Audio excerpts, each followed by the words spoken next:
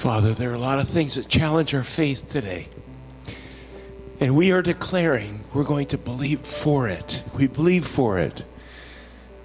Birthed in this deep sense of faith and of your providence and your love and your watch care. The fact that you took so much trouble to restore this relationship that was lost between humans and God. And Father, we thank you that you took that time, and we are just going to stand up and we're going to say we believe for it. Father, no matter what challenges there are in this room this morning, that you would help quicken that belief, that sense of faith and trust in you, the living God. Father, every conceivable challenge is in front of people here this morning. And we know that you are the answer to those issues. And I just pray, God, that you would quicken our faith as we have sung and we've worshiped you and as we've come into contact with you, the living God. And I just pray, God, that you, by your grace, would change our lives today. We're going to believe for it. And we thank you in advance because we pray it in Jesus' name. Amen. Please be seated.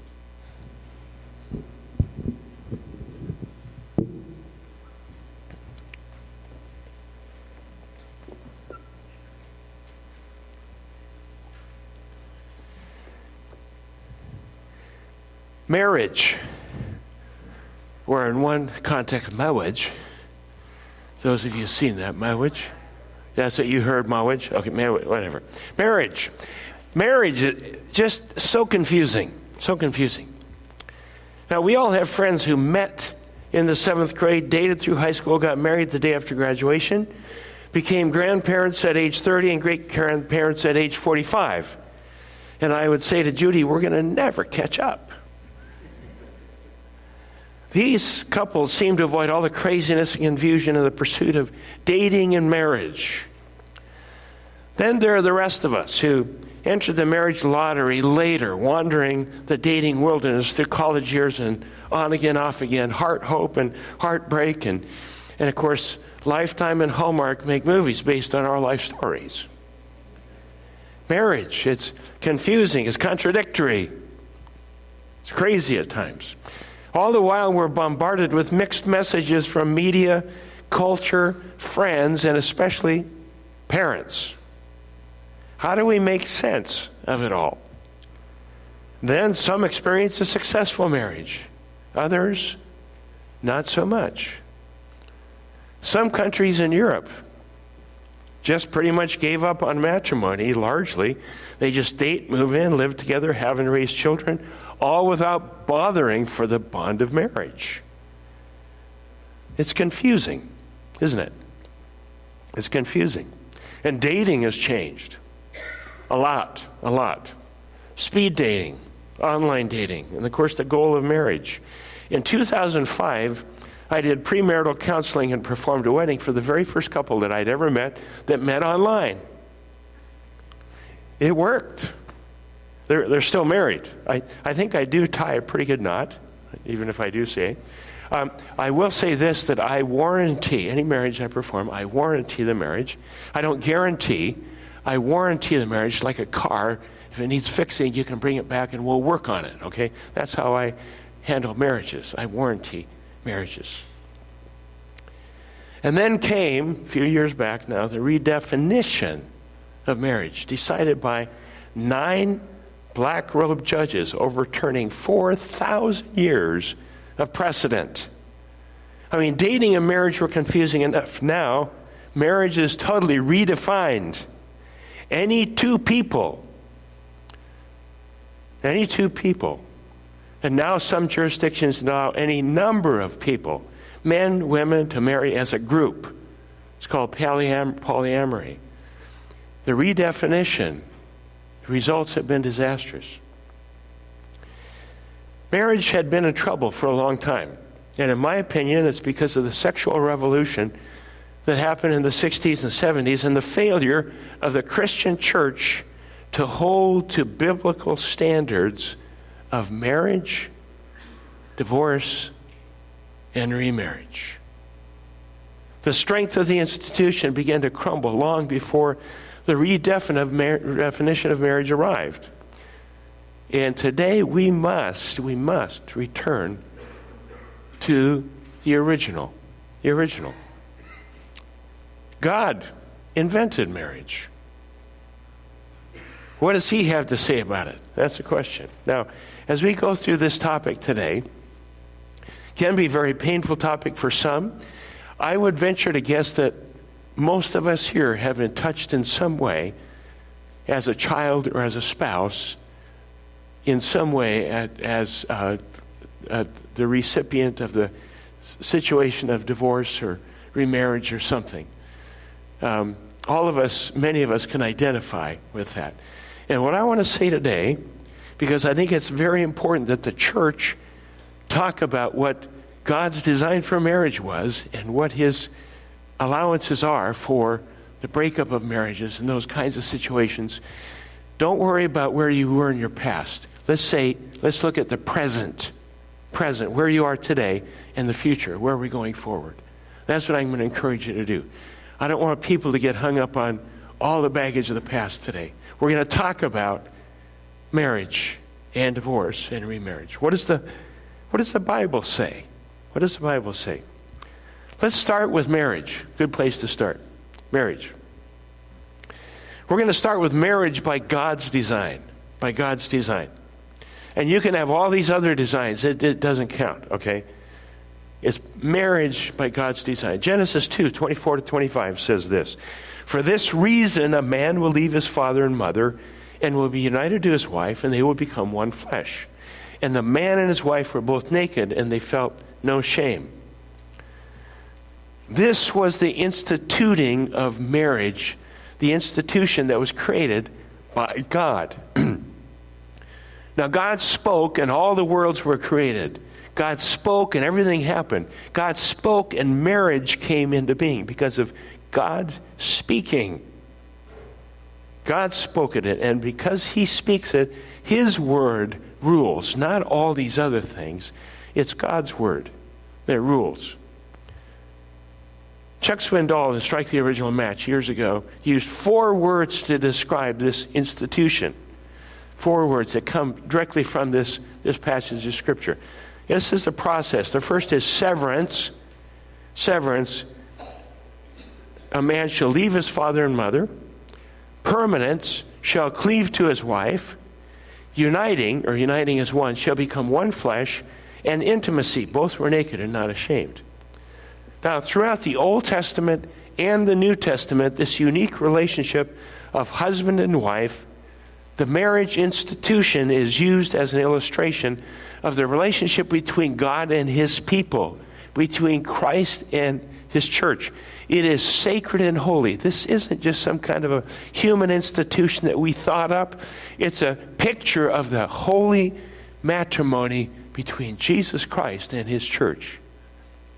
It's sacred. It's holy. It's not to be trifled with. And whether it's the husband and wife or God and his people or Christ and the church, they're all instituted by God. This was started by, instituted, breathed out by God. By God. All 3 include severance, which is leaving the past, permanence, which is cleaving to the new relationship, unity and intimacy. You ask, what about today? What about today? Now, just so you know, I have a lot of quotes, and we're going to cover a lot of information today. And if you want to, I have most of this information on a handout. We have 20 copies. We can make more. If you want to grab one on your way out, if there aren't enough, we can email them to you or later or whatever. Because we're just going to cover a lot of material today.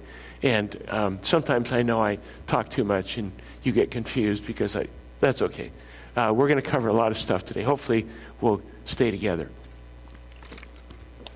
Joy Davidman writes this. Once upon a time, the 3 parties to marriage are man, wife, and God.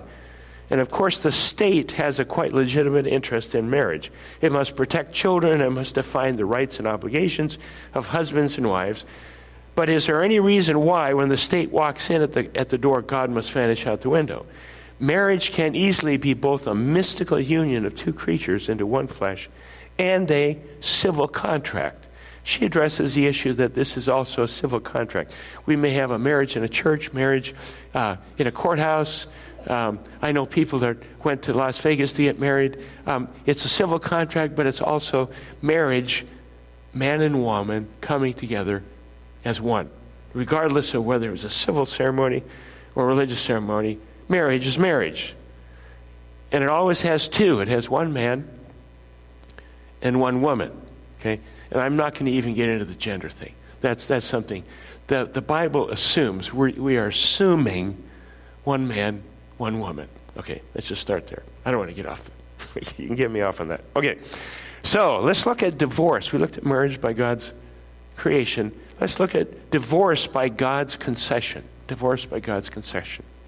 This was a question they had back in the day. They've had this question for a long time.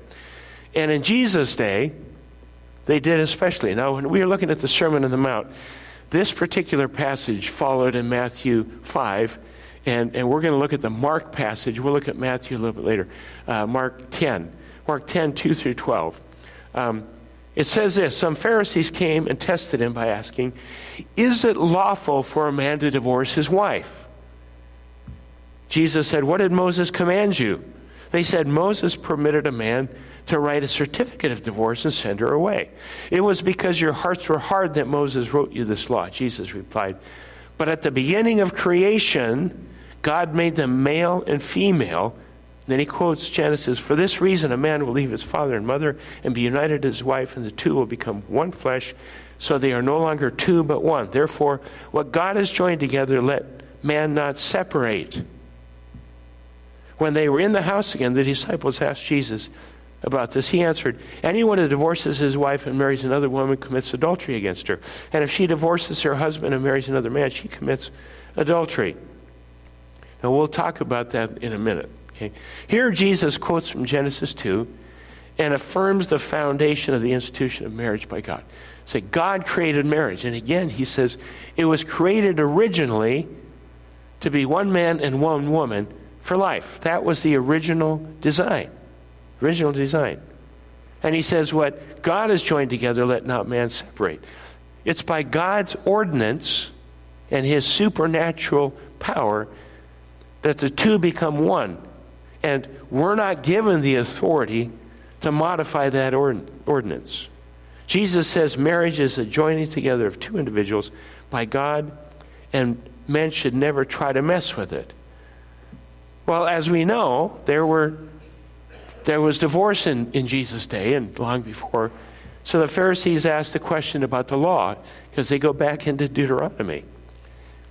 And they said, what was it that Moses said in the law? They want context here because they recognize that divorce had happened since the beginning of creation. Deuteronomy 24 says, if a man marries a woman who becomes displeasing to him because he finds something indecent about her, and he writes her a certificate of divorce, gives it to her and sends her from the house, and if she leaves his house, she becomes the wife of another man. And her second husband dislikes her and writes her a certificate of divorce and gives it to her and sends her from his house, or if he dies, then her first husband who divorced her is not allowed to marry her again after she has been defiled. That would be detestable in the eyes of the Lord. So do not bring sin upon the land of the Lord your God is giving you as an inheritance. What is that all about? Now, if you ever want to know a lot of the tough sayings in the Bible, there's a guy named F. Bruce. He's a scholar, and he wrote a book called The Hard Sayings of Jesus. He also wrote The Hard Sayings of Paul and The Hard Sayings of the Old Testament. So if you want, and part of that I take from his quote. A lot of research. And he writes this. F. Bruce, in The Hard Sayings of Jesus, writes, "This law forbidding a man who has divorced his wife to marry her again after she has lived with a second husband does not lay down the procedure for divorce. It assumes this procedure is already in being." So, Jesus said, this is what's already happening. In Deuteronomy, he said it's already happening. He's not trying to give an excuse or a reason for divorce. They recognize that divorce is already in process, different places. Nowhere, he says, in the Old Testament law is there an explicit command about divorce procedure. But in this context, it is implied that to divorce a woman, a man had to make a written declaration that she was no longer his wife. He writes her bill of divorce, puts it in her hand, and sends her out of his house. But we also know that elsewhere in the Old Testament, divorce is disparaged as something unworthy. I hate divorce, says the Lord God of Israel, Malachi 2:16. But in Deuteronomy, it was assumed that a man could divorce his wife, and that he may do so on account of some indecency or something shamefully found in her. They say, and the Pharisees, they're trying to trip Jesus up. They're trying to find out things. There were some, I'm sure, that were curious about his teaching. And they said, what do they mean by indecency or unseemliness, which justified a man divorcing his wife? In other words, he says you can do this if you find something unseemly. Okay. Now, there were two primary schools of thought at this point in Jesus' day when he was answering this question. First one is Rabbi Shammai. He said a man was authorized to divorce his wife if he married her on the understanding that she was a virgin and then discovered she was not. That would be some indecency. So he married a woman. She was supposed to be a virgin. She was not. And then discovered then he had the right, quote unquote, to divorce her. Now, how they determined the man's status, I don't know. This was a different type of world. Now, Rabbi Hillel was another one. He said some indecency, giving you the right to divorce your wife, could be anything which your husband found offensive. In other words, if she served up badly cooked food, or one rabbi said if he found her less beautiful than some other woman. This was not good. It was ridiculous. And it was against this background of theology and understanding that Jesus was invited to say what he thought. So you can imagine they were trying to trap him and see if they can trap him in this question. They wanted to know what Moses commanded, and he answered what Moses permitted. What does Moses command? He said, this is what Moses permitted. And Jesus tells him it was for your hardness of heart that Moses allowed divorce. The hardness of heart. But he said from the beginning of creation, God made them male and female. For this reason, a man shall leave his father and mother, be united to his wife, they will become one flesh. What God has joined together, let man not separate. Jesus reminds them in the biblical account of the institution of marriage, the marriage law must conform with the purpose for which marriage was instituted by God. It was instituted to create a new unity of two persons, and there was no provision made for the dissolving of that unity. He didn't make provision for that. Now, Jesus doesn't idealize marriage. He doesn't say that every marriage is made in heaven. He says marriage itself is made in heaven, that it is instituted by God. To the question, is it lawful for a man to divorce his wife? The answer, in effect, is no. God put them together. Does this mean that the Bible forbids divorce for any reason? It's always the question. It's a very valid question. Let's look at divorce and remarriage, number 3. Background. The New Testament church, our church, has been established by Jesus Christ to be salt and light.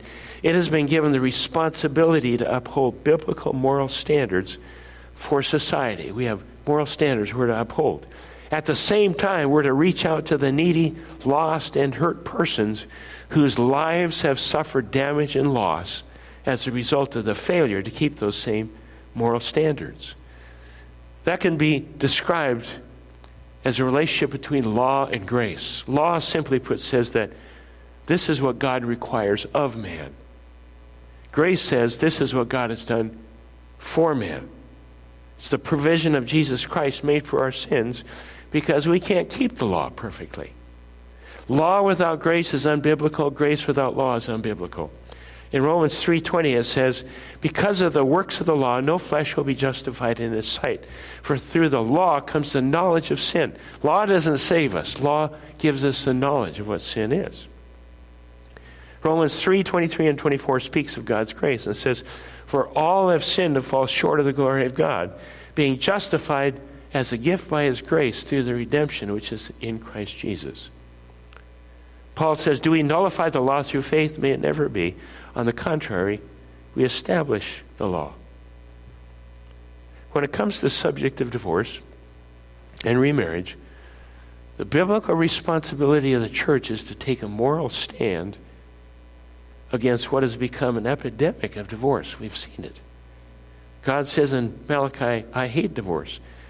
Can we have any less hatred for something that causes so much pain and suffering? Many can attest to the pain and suffering.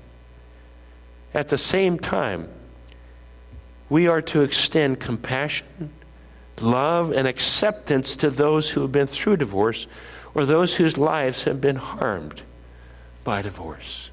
These are not exclusionary rules. Jesus set standards of righteousness and morality. At the same time, reached out to receive and forgive and restore those who had been hurt and damaged by their failure or someone else's failure to live righteously. We also are to have compassion for the sinner without sacrificing God's standard of righteousness.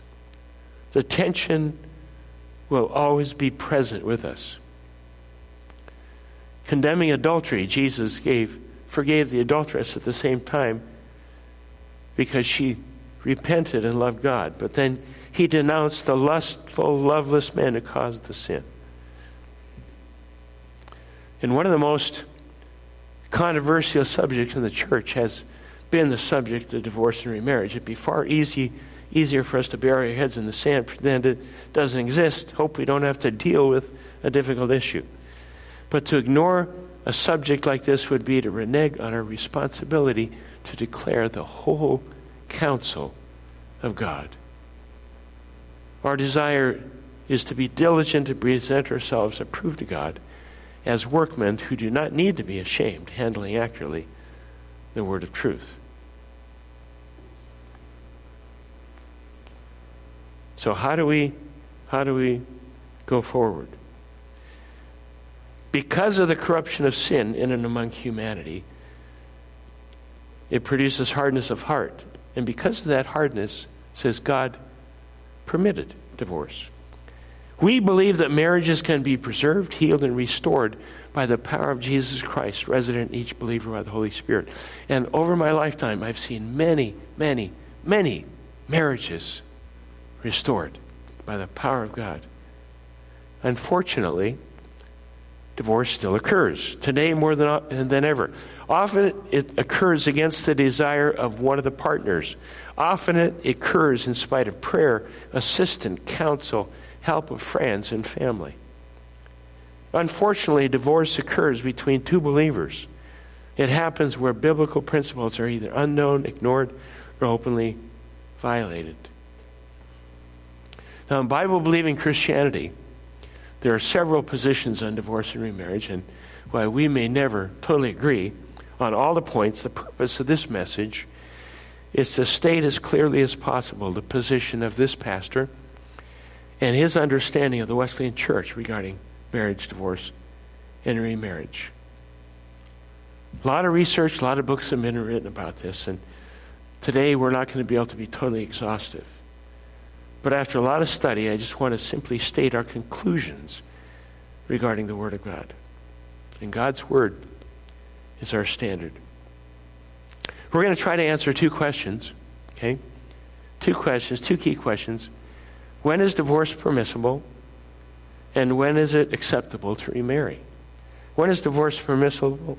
And when is it acceptable to remarry? Let's start with when is divorce permissible. This isn't according to law and legal. This is according to the biblical record, according to as we interpret the Bible. If the divorce is not permissible by God, then remarriage is not permissible. If someone does not have biblical grounds for divorce, God does not recognize the divorce. Therefore, to marry again would, according to the Bible, be adultery. So when is it permissible? Number one, when marriage and divorce occurred prior to salvation. When marriage and divorce occurred prior to salvation. Many people have come out of the world and they've had different experiences and they were not regenerate. They didn't know Jesus and got divorced. 2 Corinthians 5:17 says, therefore, if anyone is in Christ, he is a new creation. The old is gone, the new has come. The Greek term for new, kainos, means that which is a custom or unnews. Not new in time, but different nature. Different in nature.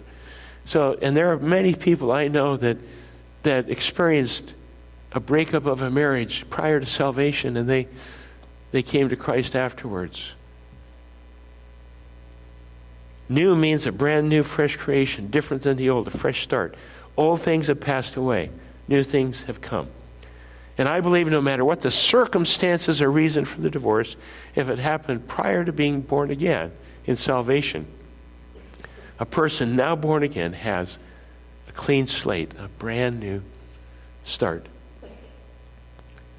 Questions of whether a person once converted then backslidden, not living for the Lord, has a similar right, that's evaluated on an individual basis. That's a whole different thing. So when is divorce permissible? Number two, when one's mate is guilty of sexual immorality and is unwilling to repent and live faithfully with their marriage partner. In the Matthew 19 passage, we have the exception clause that says, some Pharisees came to test him. Is it lawful for a man to divorce his wife for any reason? Haven't you read it? And he quotes Genesis 2 again, talks about them. They said, why then did Moses command a man give his wife a certificate of divorce? He said, Moses permitted you to divorce your wives because your hearts were hard. It was not that way from the beginning. And then this sentence, and it's very, very important that we understand. I tell you that anyone who divorces his wife, except for marital unfaithfulness, and marries another woman, commits adultery. Jesus himself gives this one circumstance where it is permissible to divorce one's mate. And that is when the spouse is guilty of immoral sexual conduct with another person and is unwilling to remain faithful to the innocent partner. The faithful partner then has the option to divorce and to remarry. Okay? Very obvious, very obvious. And this includes any illicit sexual activity, intimate sexual involvement with a person of the opposite sex, heterosexual infidelity, of the same sex, homosexual activity, or with children, pedophile behavior. And I believe if it's extreme enough, that also includes pornography.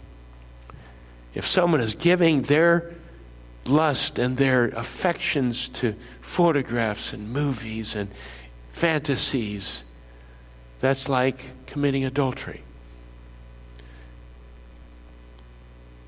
Now, this is simply not just a case of a one-time act, a one-time failing, but a lifestyle of immorality with a sustained unwillingness to repent. Very, very important. A lifestyle of immorality with a sustained unwillingness to repent, to return and renounce the sin. And I've counseled couples, worked them through this, and sometimes the one spouse is unwilling to repent. Then the exception clause comes in. You have a right for the divorce. Now, this is not automatic. We must always balance sin with the doctrine of forgiveness. And that's why it's crucial to seek biblical counsel before taking any action. So when is it permissible divorce? Number 3, when one of the mates is an unbeliever and willfully and permanently deserts the believing spouse. Willfully and permanently deserts the believing spouse. Desertion. 1 Corinthians 7:12-15, it says, to the rest I say this, I, not the Lord, if any brother has a wife who is not a believer and she is willing to live with him, he must not divorce her. And if a woman has a husband who is not a believer, she is willing to live with her, she must not divorce him.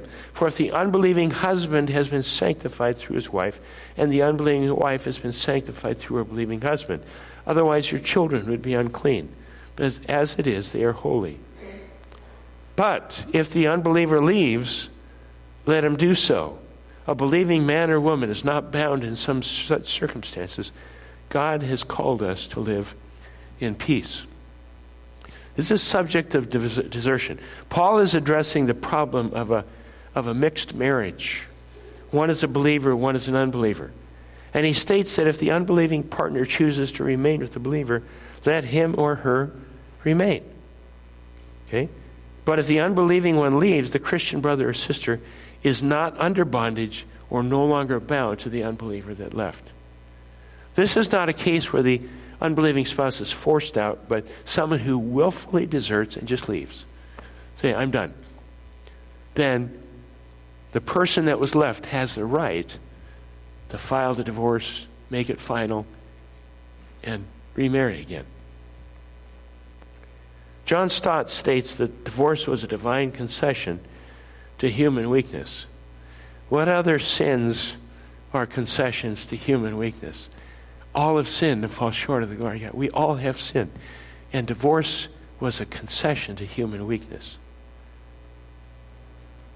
However, God's word teaches us that divine concession to human weakness is occasionally justified, allowing the Christian person that is divorced the right and freedom to remarry. Okay? Those are the three cases that we can find in Scripture set forth to remarry. Number one, when the marriage and divorce occurred prior to salvation. Two, when one's mate is guilty of sexual immorality and is unwilling to repent and live faithfully with their spouse. And when one of the mates willfully and permanently deserts the partner. Now, one further note of importance. If a person divorces his or her spouse for any reason other than scriptural reasons, I do not believe the person has a biblical right to remarry. To remarry again, or to marry again, would be to commit adultery. Jesus says in Matthew 19:9, I tell you that anyone who divorces his wife, except for marital unfaithfulness, and marries another woman, commits adultery. Same would be for the man. The Greek word for commit adultery is moikatai, and grammatically, it is in the present indicative third person singular of the word moikeomai, meaning to commit adultery. The present indicative tense in Greek language is used for ongoing action. So it's not just a one-time act. It's an ongoing lifestyle of keeping on committing adultery. If there's no biblical basis, then it's a lifestyle of continuing sins. The question is, what do I do if I'm presently in an immoral situation? You know, I've talked about this in different settings, and people say, you know, what do I do? Are we supposed to, how can I make this right? Well, God is looking for repentance for sin if we've sinned. Psalm 51:17 says, the sacrifices of God are a broken spirit, a broken and contrite heart, O God, you will not despise. God knows your heart. God has never failed to forgive someone who's truly repentant. Repentance means a change of mind, turning from sin to God. And when we ask for forgiveness, it says in Psalm 103, it says our sins are totally removed as far as the east is from the west. It's an incredible thing. Now, what happened in the church, unfortunately, is we made certain sins worse than others. And quickly, divorce became the unpardonable sin. It's not the unpardonable sin. And no matter what the background, the Bible says all of us have sinned and fall short. Short means none of us can reach. None of us can reach that. And one of the things God must call us to do as a church is not live in judgmental, pointing fingers at people who have suffered different things. I mean, people have been victims of so many different types of sin by committing sin themselves or having parents that divorced and you were the recipient of that life or whatever it was. There are so many things that we experience. And we live in a fallen world. It's critical that we not judge people and that we reach out to heal people. Our world, you know our world is so broken. Our world is it's a mess. We have broken people all over the place. And we have people here that have suffered tremendous brokenness of no fault of your own. And the church is here to bring people into relationship with Jesus Christ so he can heal the brokenness. And so we do not stand in judgment. Whenever I know that someone is going through marital issues and they're considering divorce, I ask, please, please, please, let's talk about it. Let's pray. Let's go through that. And sometimes God has allowed us to retrieve that marriage relationship and bring healing. Other times it hasn't. And it pains us when that happens. But let me just say this, okay? Some of you are long past this broken time of whatever that was, or the time in your family life or whatever. You're living in the present, the future. But I want us to take some time. We're just going to take a few minutes this morning. I want us to pray for marriages, okay? I want to pray for your marriage. And you may not be married yet, but you're going to get married someday. I'm praying for your future marriage, okay? And so I'm going to ask if we can all just stand and grab the hand of your spouse, or by faith, the spouse is coming someday. And I'm going to just ask Judy to play something while we do this. And I want us to just stand and grab the hand of somebody next to you, whatever that is. Might be your relative, friend, family. And let's just pray for marriages. God wants strong marriages. And God wants us to be a healing place of people who have experienced brokenness. And I just want to take some time to pray for all of you, present or future marriage. Father, we thank you that you created this institution of marriage. It's a holy matrimony, not to be taken lightly. In the original design, you did not design it to be broken. But because of humanity, there's brokenness, and we've seen broken marriages. And God, we repent of anything that we've come into contact with that we haven't worked to restore that brokenness in people around us that are dealing with hurt and pain. And I just pray, Lord Jesus, you'll open our eyes to brokenness around us and say, God, how can we pray for and work healing in the lives around us that are broken? Those that have suffered as parents divorced, or those who've been divorced by a spouse, those that may have taken the action of divorce without biblical grounds, and now, God, they're asking for forgiveness. God, you forgive all of us. And I just pray, Lord Jesus, that you would, by your grace, strengthen marriages, strengthen relationships. Father, there are some that are now looking forward to that time of marriage. I pray that you'll give them holiness and strength and wisdom as they move forward, looking for the person that you would have, that godly man or godly woman for them. And God, that you would build homes and families that are solid and strong. God, I thank you for the strong remarriages that you have wrought here in this congregation. God, there are people that have been married longer than us, people that have found restoration in a marriage, and God, they've stayed solid and secure in that. And I just thank you for that example of your grace and your restoration. And pray, Lord Jesus, we'd be transparent and we would be honest and open. And Father, that you would bring healing to our world. Father, the brokenness is all around us. And I pray that here in this church, you would bring healing. And we pray this in Jesus' name. Amen. Amen.